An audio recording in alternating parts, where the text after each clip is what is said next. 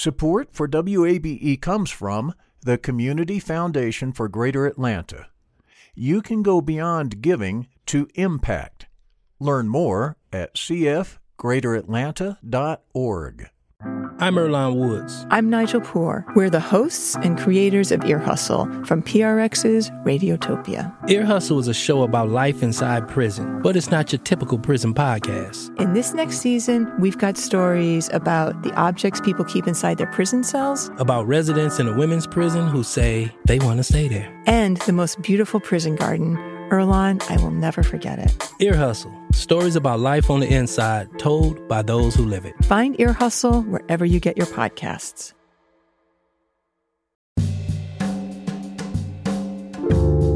Sunny skies, welcome to this Friday edition of Closer Look. I'm Rose Scott. There's a lot of information, misinformation, and confusion regarding who's eligible not only to vote, but who could even register if formerly incarcerated. I definitely believe that if you have to pay taxes, you should have a say in what happens in your community. I have to pay property taxes. I have to pay all different types of taxes. And I did this before I was able to share my opinion in who governs us. That conversation coming up in just a moment. But first this, state and local officials are responding to the news that President Donald Trump and the First Lady have tested positive for the coronavirus.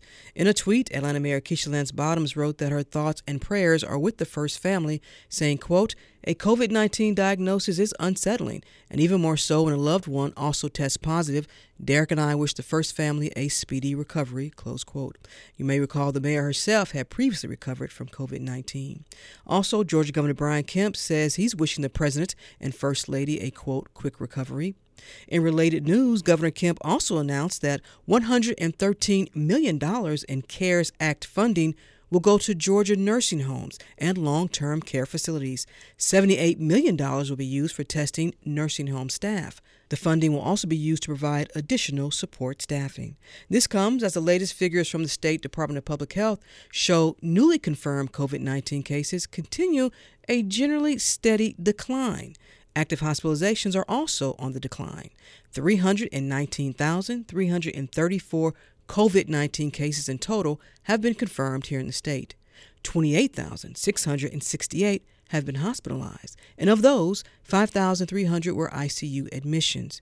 And to be exact, 7,263 deaths have been recorded since March. All of this is according to the Georgia Department of Public Health. Now, at the University of Georgia this weekend, fans will gather at Sanford Stadium for the university's first home football game. The Dogs will take on Auburn tomorrow. My producer, Grace Walker, will probably be watching that game. Now, the Georgia-Auburn rivalry goes back to 1892, but yes, this game will be like any other in the past. Fans are required to wear a mask, and the stadium will restrict the number of fans in the stadium to about 16,000. Now, get this. Sanford can actually hold about 90,000 when full. And because of a revamped pandemic schedule, the SEC teams will only play each other once this season. And speaking of sports, the Atlanta Braves are moving on to the next round in the playoffs. The Braves took care of the Cincinnati Reds last night with a 5-0 win. And also, the Braves finally ended that awful postseason losing streak dating back to 2001. It's not clear as of yet who the Braves will play. It'll be either the Miami Marlins or the Chicago Cubs in the National League Division Series, which will be played in Houston.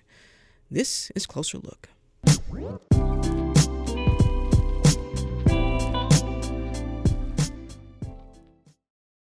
Closer Look continues now here on 90.1 WABE. This is Atlanta's Choice for NPR.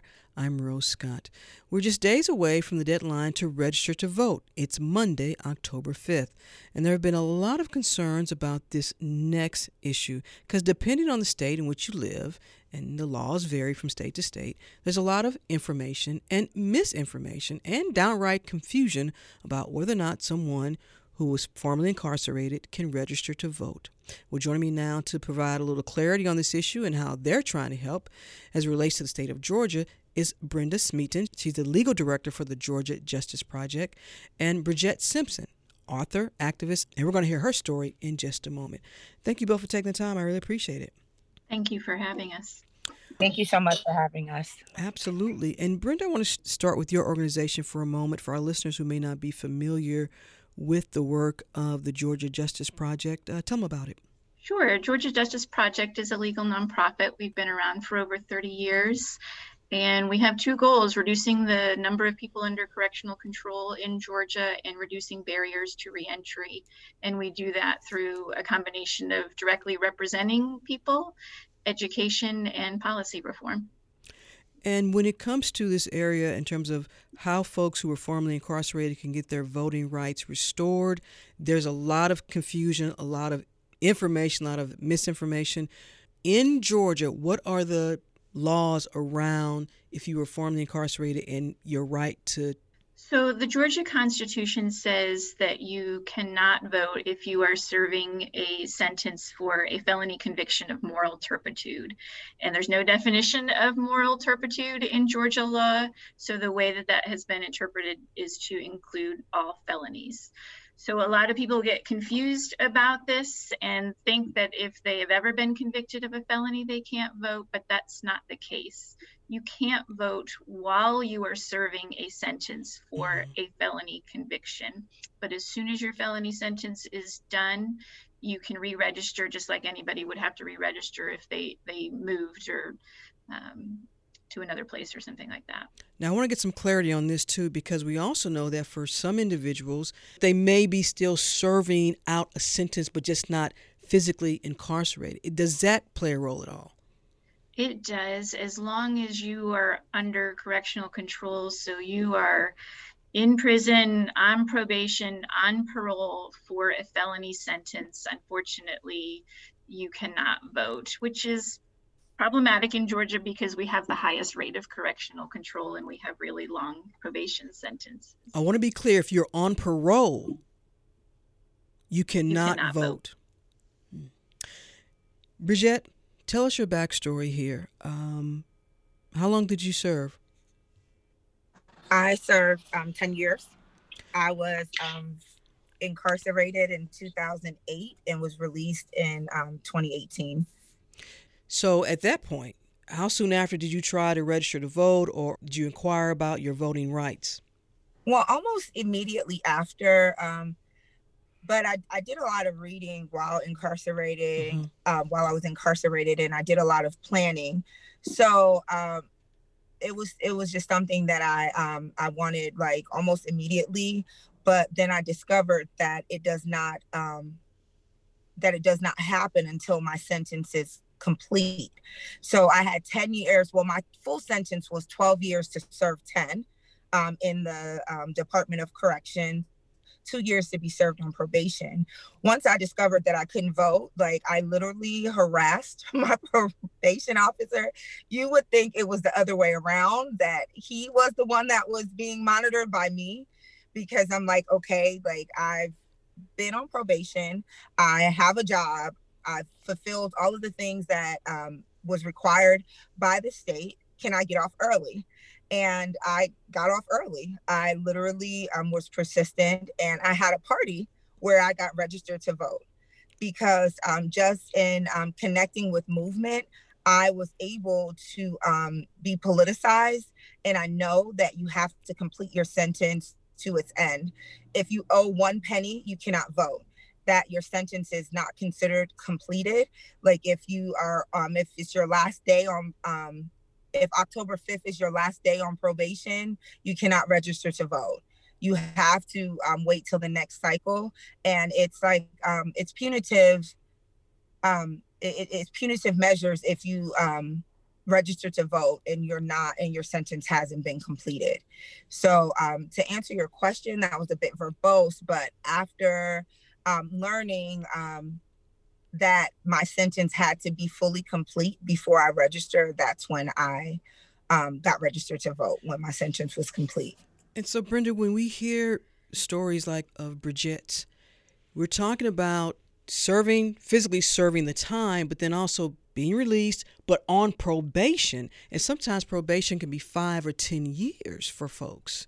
Just for some clarity, you can't even register to vote if you are even on probation. Is that correct? I just want to make sure. Yes, you cannot register to vote while you are on felony probation. There are a couple of exceptions. If you are serving felony probation for a first offender or a conditional discharge sentence, you can register to vote. You don't lose your right to vote. But otherwise, during probation and parole, you cannot vote.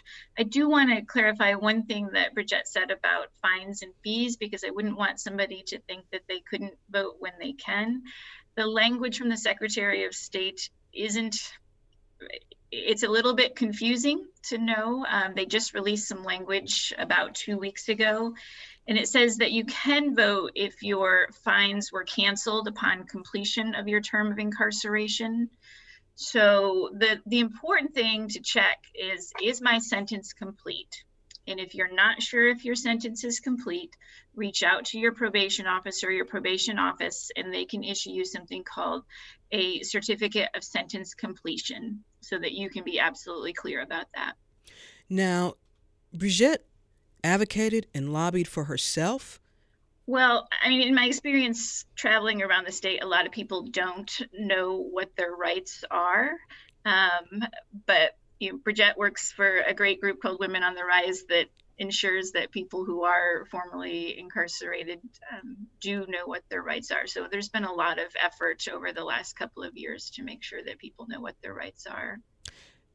Bridgette, you are an activist and an advocate in this space now. When you talk to folks, are folks still kind of surprised that, yes, I can register to vote? Or if there are these barriers, here's what I need to do? Yes, they're very surprised. Folks don't believe that they can register to vote. When I speak to people, they don't believe me. That's the truth. And it's because we've been conditioned to believe that we can't vote. Once you've been convicted of a felony, once you've done jail or prison time, we have been taught that is one of the privileges of an American that you lose, your right for civil engagement. When I first came home, I worked to hand out different publications to vote in the race for governor. Mm-hmm. And I didn't have the ability to vote at all.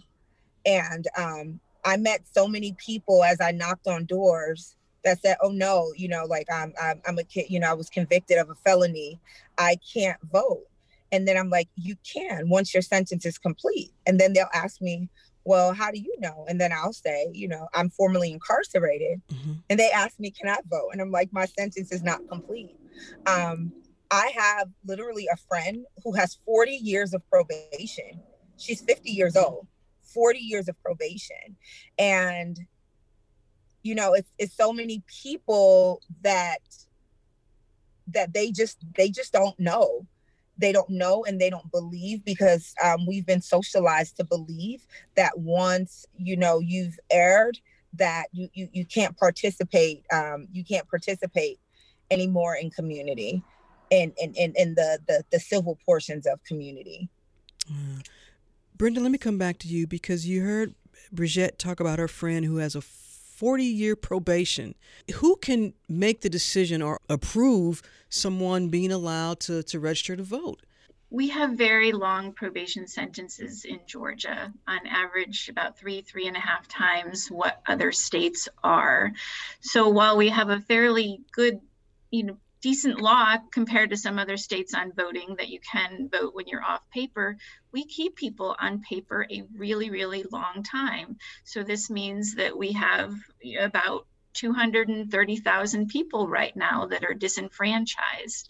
And dealing with probation sentences in Georgia is a whole nother topic, but we keep people outside of the system and we keep them from having a voice for a really long time. So here in Georgia, you're saying, we're just talking about Georgia now, there are nearly 230,000 people with felony convictions who are currently ineligible to vote, which could be due to still on probation or having to still pay restitution and fees or fines, what have you. Is that what you're saying? Yes, if they're currently on felony probation or parole, they can't. But it's not always the case that if you still have restitution or some fines, you can't vote. What really matters is my sentence complete? And sometimes sentences are completed before all those things are paid. But in Bridgette's circumstances, she lobbied, she advocated with her parole officer. Is that where an individual needs to begin? Because it sounds like there is a road, a process that one can seek. So is it starting with the parole officer or the probation board or what have you that makes that decision? Well, I do want to be clear that as soon as you are off paper, so you're not on probation or parole, you can register to vote. You have that right. You don't have to take any additional steps. You don't have to apply for a pardon. You don't have to get a certificate. It might be helpful, but you don't have to get one. Mm-hmm. So those are extra steps you can take. Bridgette took the step to get off of probation earlier, which is a separate matter. But when your sentence is complete, you can vote. So are you telling me there's no action for someone who is on probation that they can take? There's no steps, there's no measures in place for them? Is that what you're saying, Brenda? You could potentially ask that your probation be terminated early if that's something that you're eligible for. But that's, of course, a process of going through your probation officer and getting a judge to sign off on it. But otherwise, you have to wait until your sentence is complete. So you're saying you have to be eligible to have to come off probation. Is that what you're saying? It's very confusing. And I see why it's confusing to a lot of folks. So are you saying you first have to even be eligible to ask to be taken off probation so you can register to vote? So, it also depends what your sentence is. Like, say I had a drug conviction and I had 2 years of felony probation. At the end of that 2 years, I'm done with probation. I've completed my sentence. I can re-register to vote.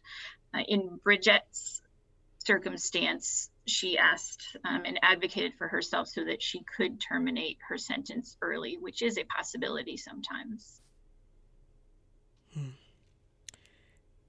Looking at Georgia's statutes around this, Brenda, what would you all like to see change, or the language modified so that it's clear, or that it does provide an avenue for folks to register to vote? Well, I think we need to do a lot of public education so that people do realize that when they are off paper, they can vote. I think that's number one. Before we even improve and expand who can vote, let's make sure everybody who's already eligible knows that they can do that. There have been some efforts. Last year, there was a Senate study committee to look at expanding the right to vote for folks because the Constitution does limit it, says that it has to be a conviction of moral turpitude, and we don't define that. There was an effort to define that. Unfortunately, that didn't go anywhere, so we are stuck where we were before in terms of who we're excluding from the civil process.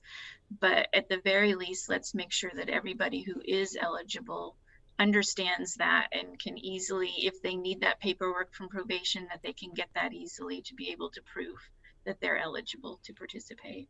Well, Brenda, let me just, before we wrap up here, when we talk about moral turpitude, someone listening is saying, well, can that be subjective depending on whom you ask in terms of how it's defined?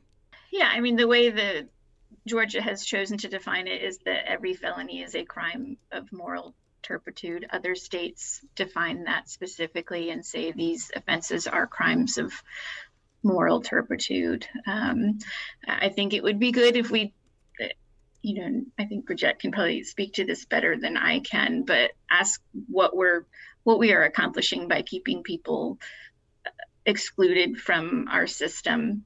There are only a couple of states that allow people to vote while they're in prison. So I know that's a big hurdle for Georgia to get there. But once somebody is out, we want people to reintegrate back into society. Mm-hmm. We want them to have a voice. So why are we continuing to exclude them for so long? Bridgette, I'll give you the last word on this. What are you hoping will change here in Georgia in terms of the law and folks being able to register to vote once they are released from the correctional system? I definitely believe that if you have to pay taxes, you should have a say in what happens in your community. Like, I have to pay taxes. I'm a homeowner.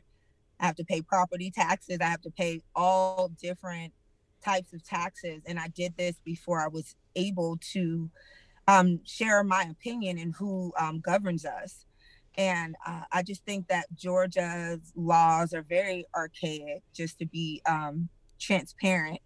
And we can't vote, but we were being counted while we were in prison as a part of, the people who run the certain areas as a part of their constituents. So it's like, that's not fair. You're counting us, but we don't get to participate in choosing you, but you count us when you get monies and when, you count us for the reasons that are convenient. So let our voices count, because we're people. We should not be disenfranchised from any of our rights. It's hard enough just being a person that is formerly incarcerated with the rest of the implications. However, if we can have a say in who governs us, we can have a say in what legislation could look like for people that are like us. So if you are hearing my voice right now and you are formerly incarcerated and you have a question on how you can register to vote, because you have to register to vote. That is something that is important. You, after your voting rights are, disenfranchised, you have to register. They don't just come back to you. You have to go and get them. So just please register, reach out to Georgia Justice Project, Women on the Rise. Someone will help you and we will help you get registered to vote. It is not lost. Your voice counts. And one final note, the last day to register to vote in the state of Georgia is this coming Monday, October 5th. And you must have that voter form postmarked by Monday. Bridgette Simpson, author, activist, organizer now, who works on behalf in helping those formerly incarcerated register to vote, get their voting rights restored. I was also joined by Brenda Smeaton, the legal director for the Georgia Justice Project. Thank you both for taking the time. I really appreciate it. Thank you for having us. Thank you so much.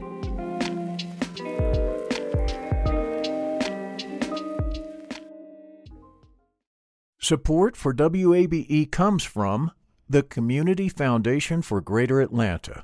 If you love Atlanta, you can invest in the big picture.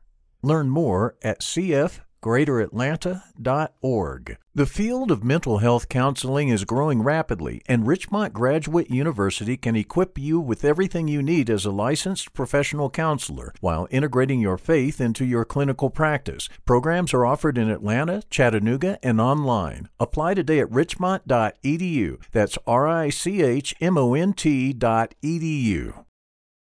Closer Look continues now here on 90.1 WABE, Atlanta's Choice for NPR.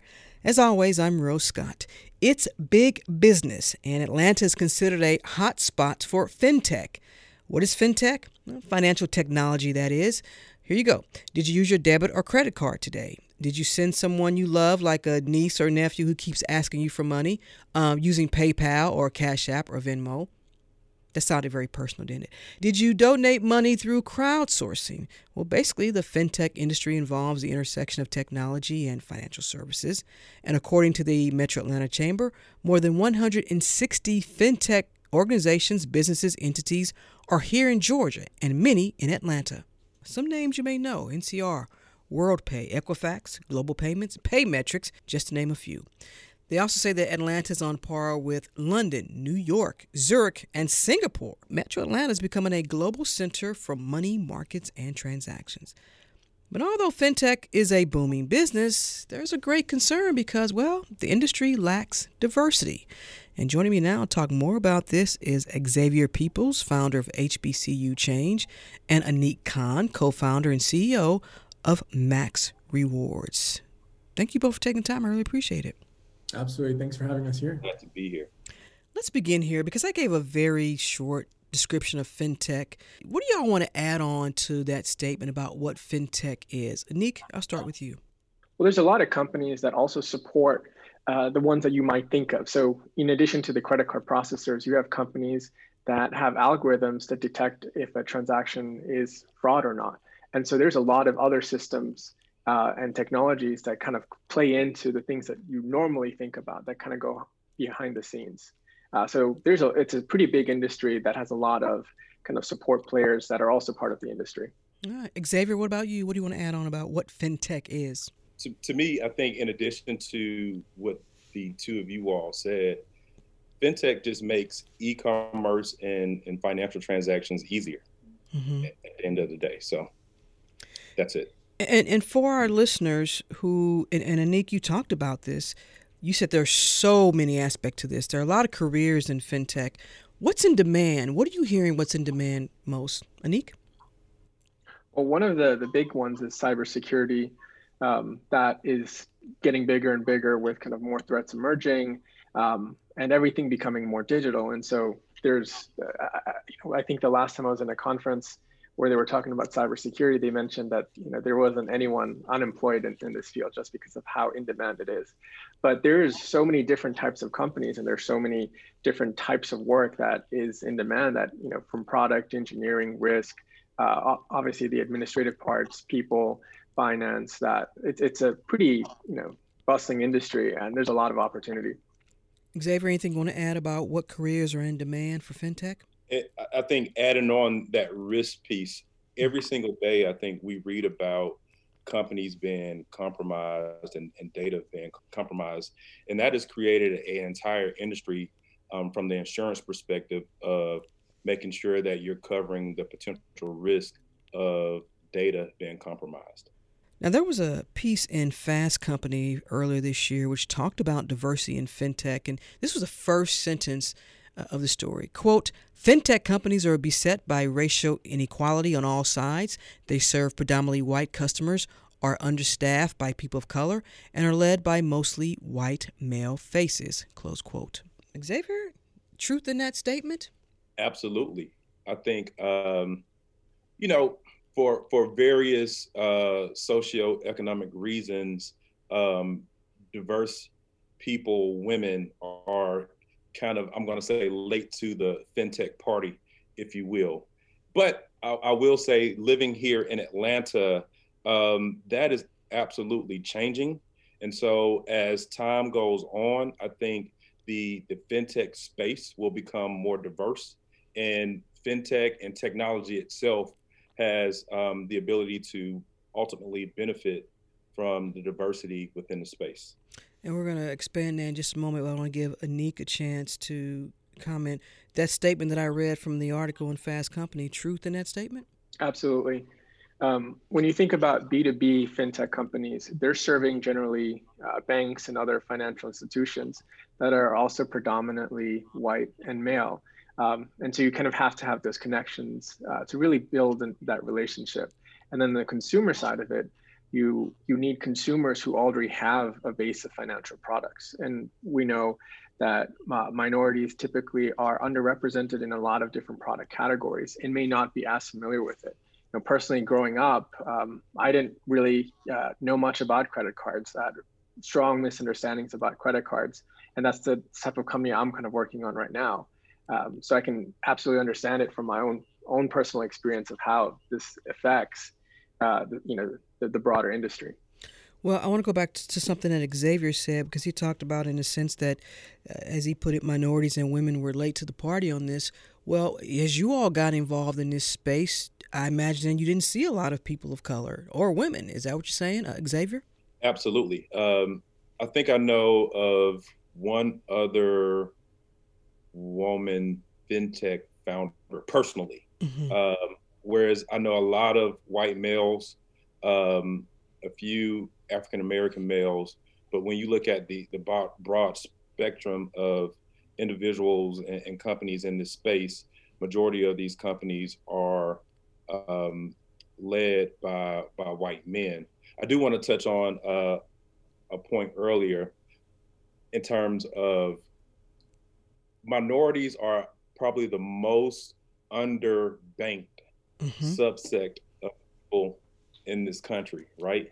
And so in terms of the utilization of fintech for the consumer, you can't even have any type of transactions if you don't have a checking account, if you don't have a debit card or a credit card.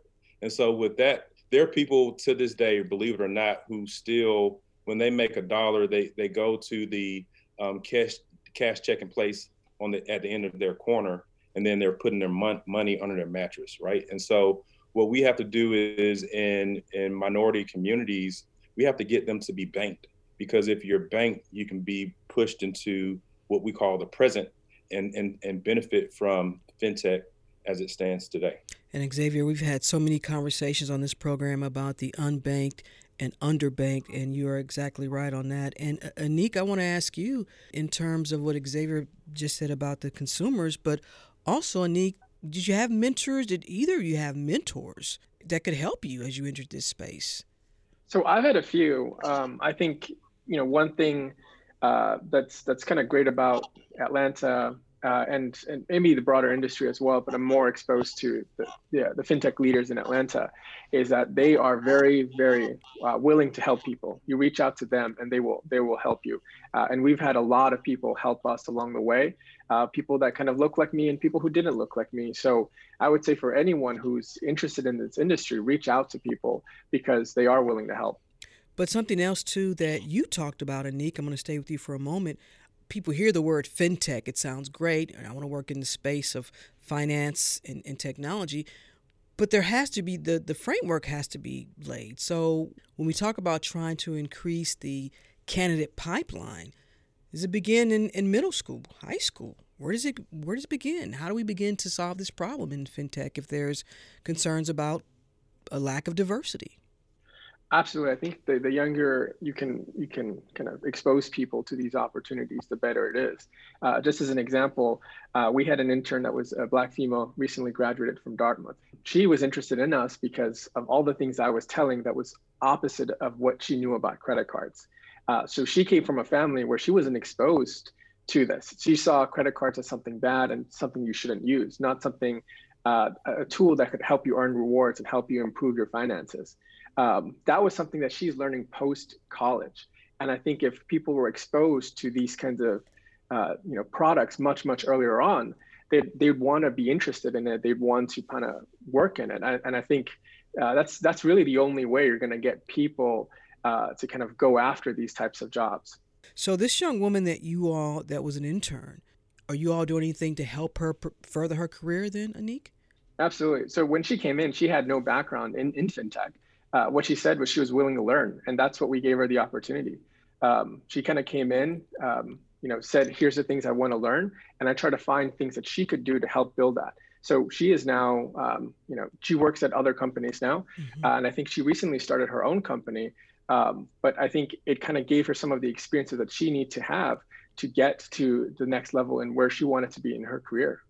If you're just joining the conversation, I'm Rose Scott, and this is Closer Look. We're talking about the fintech industry and its diversity and inclusion problem. I'm joined by Xavier Peoples, founder of HBCU Change, and Anik Khan, co-founder and CEO of Max Rewards. Xavier, when we talk about creating that pipeline and diversifying the candidate pool in fintech, what do you see are the solutions? How do we do that?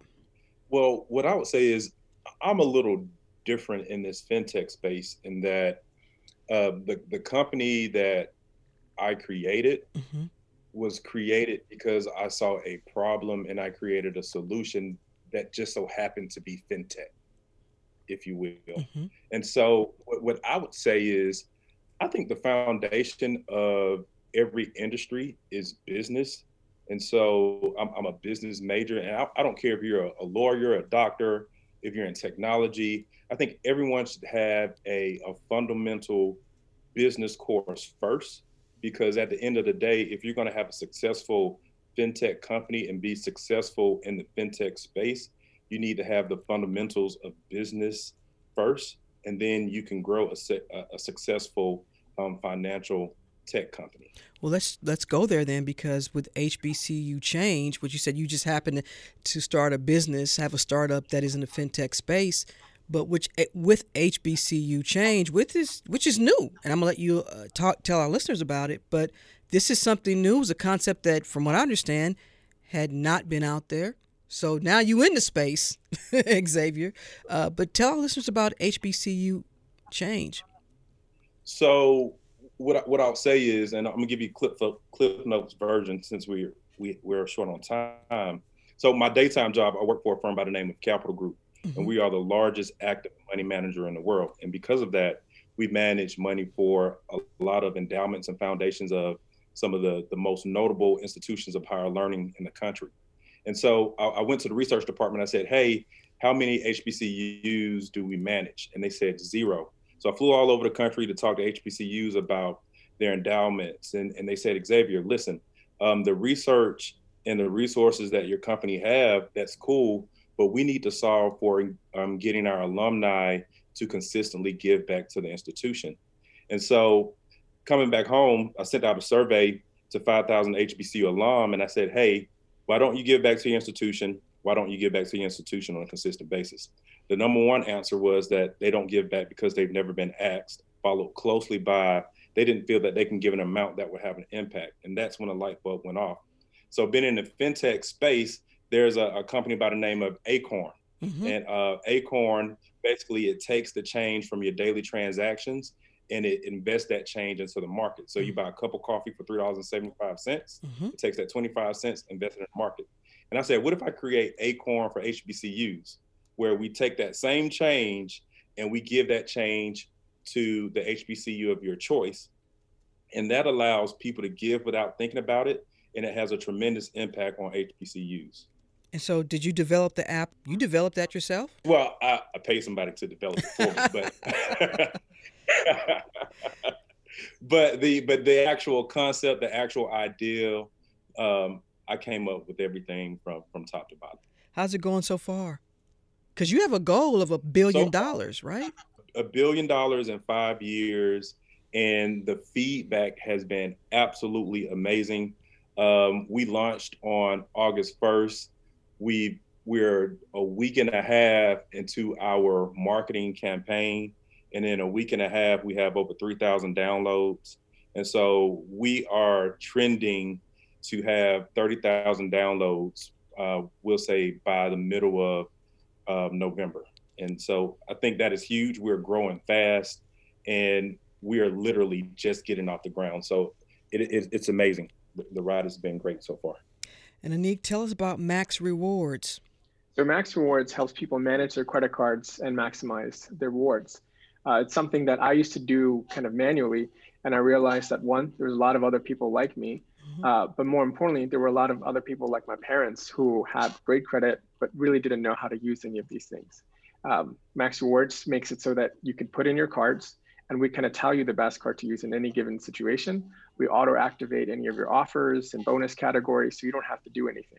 There's a massive disparity between, people who are already in the know and can spend the time and learn how to use these and really consistently put a lot of time in trying to maximize, benefits from their financial products, and then people who are just not aware of it. And what we want to do is just eliminate that and make this accessible to everyone. And how's it going so far?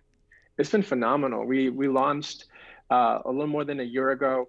We got into the Techstars program, which was a great accelerator for us. We have over 15,000 registered users now who've saved over $25 million in the past year. Wow. As we wrap up, gentlemen, where do you see this fintech industry going next? And is there an area other than we talked about the lack of diversity and concerns about that?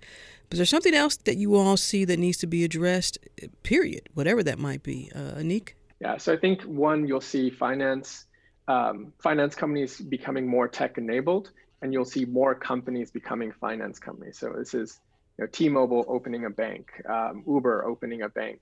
So I think you're going to see a lot of this industry is just going to get bigger and bigger.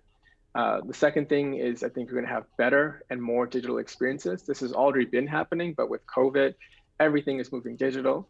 And I think there's a much bigger importance for having a superior digital experience. And third is you're going to see a lot more automated decision making on the business to business side. It'll be around risk, cybersecurity.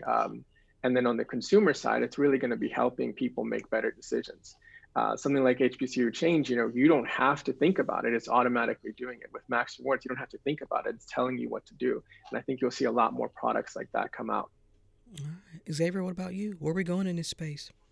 I think that we're going to see fintech solving a lot of major world problems. And one thing that I think the first thing that comes to mind is income inequality. And so when you see apps like Robinhood, like Acorn, that gives people who have lower incomes the opportunity to invest in markets and grow their wealth and their income by investing change and small amounts of money into the market, I think that we're going to start to see income inequality shrink in this country because of great apps that are innovative, that are giving people who don't have high amounts of wealth to invest in markets and to grow their personal portfolios. All right. Well, I am looking forward to seeing what's on the horizon for HBCU Change and also with Max Rewards. Best of luck to both of you and your companies. Xavier Peoples, founder of HBCU Change, and Anik Khan, co-founder and CEO of Max Rewards. Thank you both for taking the time and talking about this booming industry. Thank you. Thank you for having us.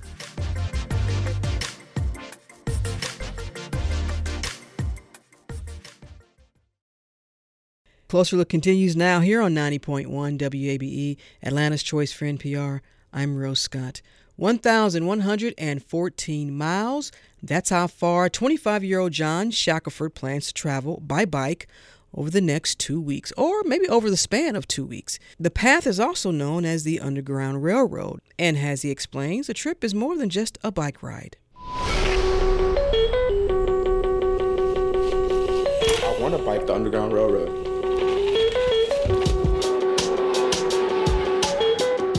No one on the Underground Railroad did it by themselves. And now is not the time to go solo. Because if you work better as a team, anything can happen to me, man. I can get killed. It can happen.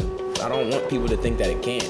And to be on a mode of transportation that I am, on the side of the highway, and God knows where, that's not safe in general. And to be black while doing it. I just want to inspire the youth.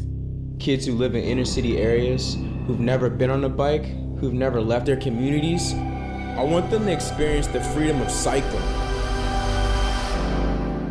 So let's go. Let's bike the Underground Railroad. So let's go. And joining me now to talk more about this is John Shackelford. He's taken a break along the journey. John, welcome to the program. I really appreciate it. Yeah, no problem. Anytime. So I know at the time of this conversation, you said you're going to get on the road soon as this conversation is over. How many miles you looking to log? Today, we're looking to log about 80 miles today from Atlanta, Georgia to Athens, Georgia. So it's going to be like a seven and a half hour ride, give or take. All right. Well, let's back up and get the origin story for our listeners. How did all this come about? What is the reason behind you on this journey? I'm a huge adventure cyclist. I like to just go out and pick a destination, bike there and fly back kind of thing. And it started as just doing that. And then it also, when I wanted to do this journey, I was looking to seek inspiration from the internet, like YouTube or any type of blogging videos of people doing the exact same thing. And when I went to do that research, I just couldn't relate to anyone in the industry because they were either white or European, or they weren't really, down to earth or, same background as me. So felt that there was a lack in Black culture in cycling and also Black presence. So I thought that, if I can turn this ride into something that's going to inspire people for generations, let's do it, So it turned into me trying to teach people that bikes can bring you freedom. It can bring you peace of mind. It can bring you health. It can bring you a lot of joy. And also teach people along the way, teach people Black history. We started in Mobile, Alabama, and we biked to Selma, so we're going to a lot of really historical places that I feel like need to be showcased to the world or to the cycling community. So I've kind of linked each location to, times in history, and hope that towards the end, we can have a huge critical mass of, people joining us in Washington, D.C. on October 12th. And also, John, let's talk about the fact that you chose this path as near as possible to the Underground Railroad. As you're traveling, John, is there something innate that happens that you're feeling because you are traveling this path? It could be spiritual, it could be emotional. Yeah, I definitely have an emotional attachment with just being on the road, just that sense of, using my own body and my own mind to get me to certain, destinations is super spiritual. You're very one with yourself, because you're always you're always fighting with yourself, either it's mentally or physically, whether it's bad weather or there's a 2-mile hill we got to climb, so it's always a challenge, either physically or mentally. And I love challenging myself. And I think that this entire ride is just a huge challenge for us as a crew, and then also challenging, people who are going to watch the film, challenge them to actually be uncomfortable and learn these things that they're missing in their history. You mentioned the film because you all are actually documenting this journey for you, right? Correct. Yeah, we have really weird, but we have an entire production team kind of following us. So the first time for that, and it's been a learning curve, but I definitely think it's a positive it's going to be it's making a huge impact in the long run. So, I'll get used to being on camera a lot more now. So you started in Mobile and now you're in Atlanta, but how are you doing physically? Have you timed this out in terms of how many miles you can log in a day? You take a break. The weather doesn't always cooperate with you. Sometimes are you using more than one bike? What are the logistics behind this, and how are you taking care of yourself?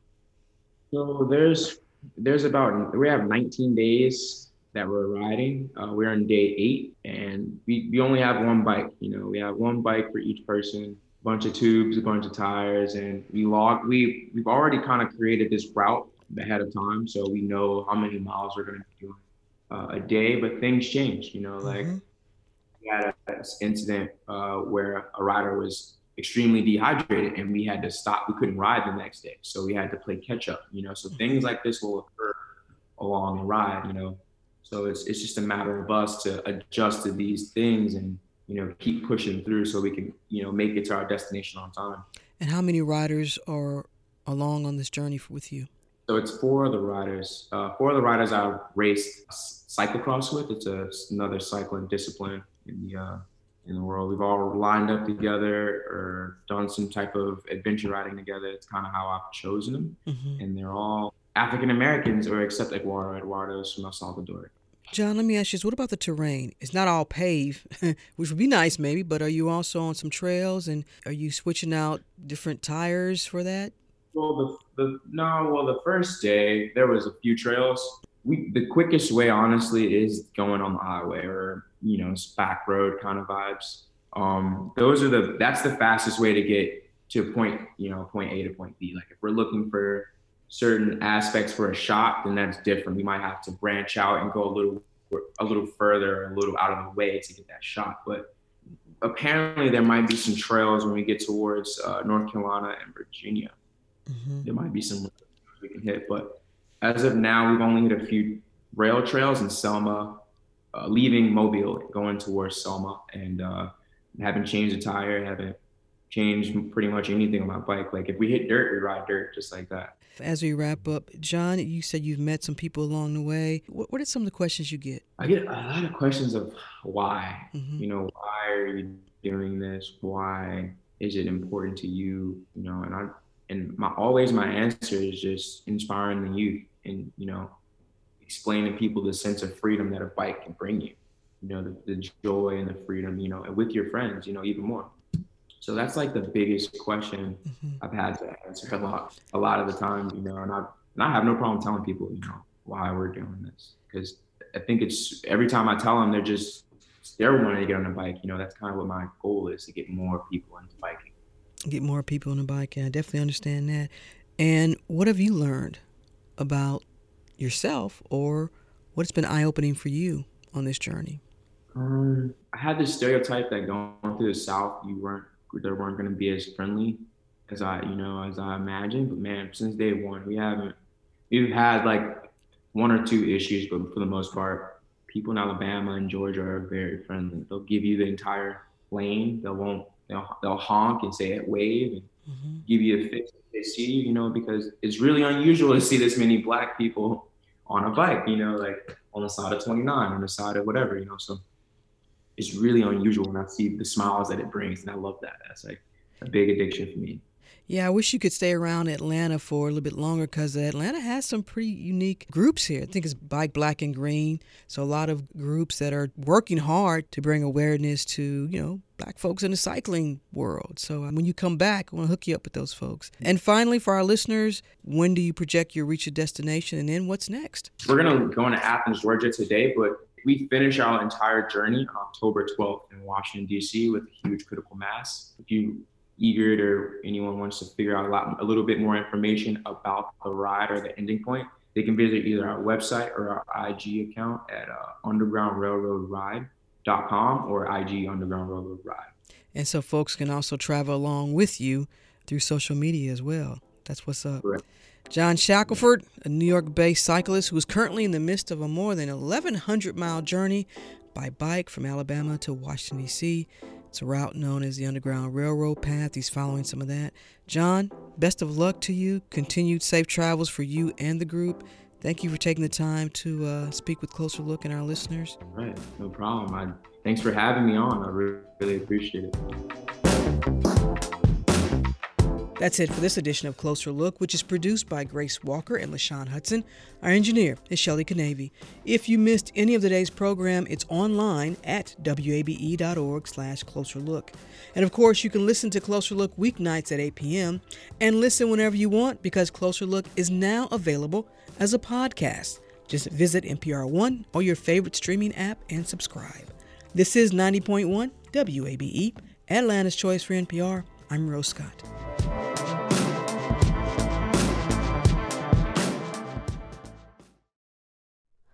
Hi, it's Terry Gross, the host of Fresh Air. We bring you in-depth, long-form interviews with actors, directors, musicians, authors, journalists, and more. Listen to our Peabody Award-winning Fresh Air podcast from WHYY and NPR. Local, state, national politics. WABE and NPR have the coverage you need. I'm Jim Burris, host of WABE's All Things Considered. Whether it's on the air at 90.1, streaming online, or connecting through our mobile app, WABE keeps you on top of election 2024 in what's sure to be a pivotal year in politics. And for candidates and ballot information, visit our election hub at wabe.org/election 2024.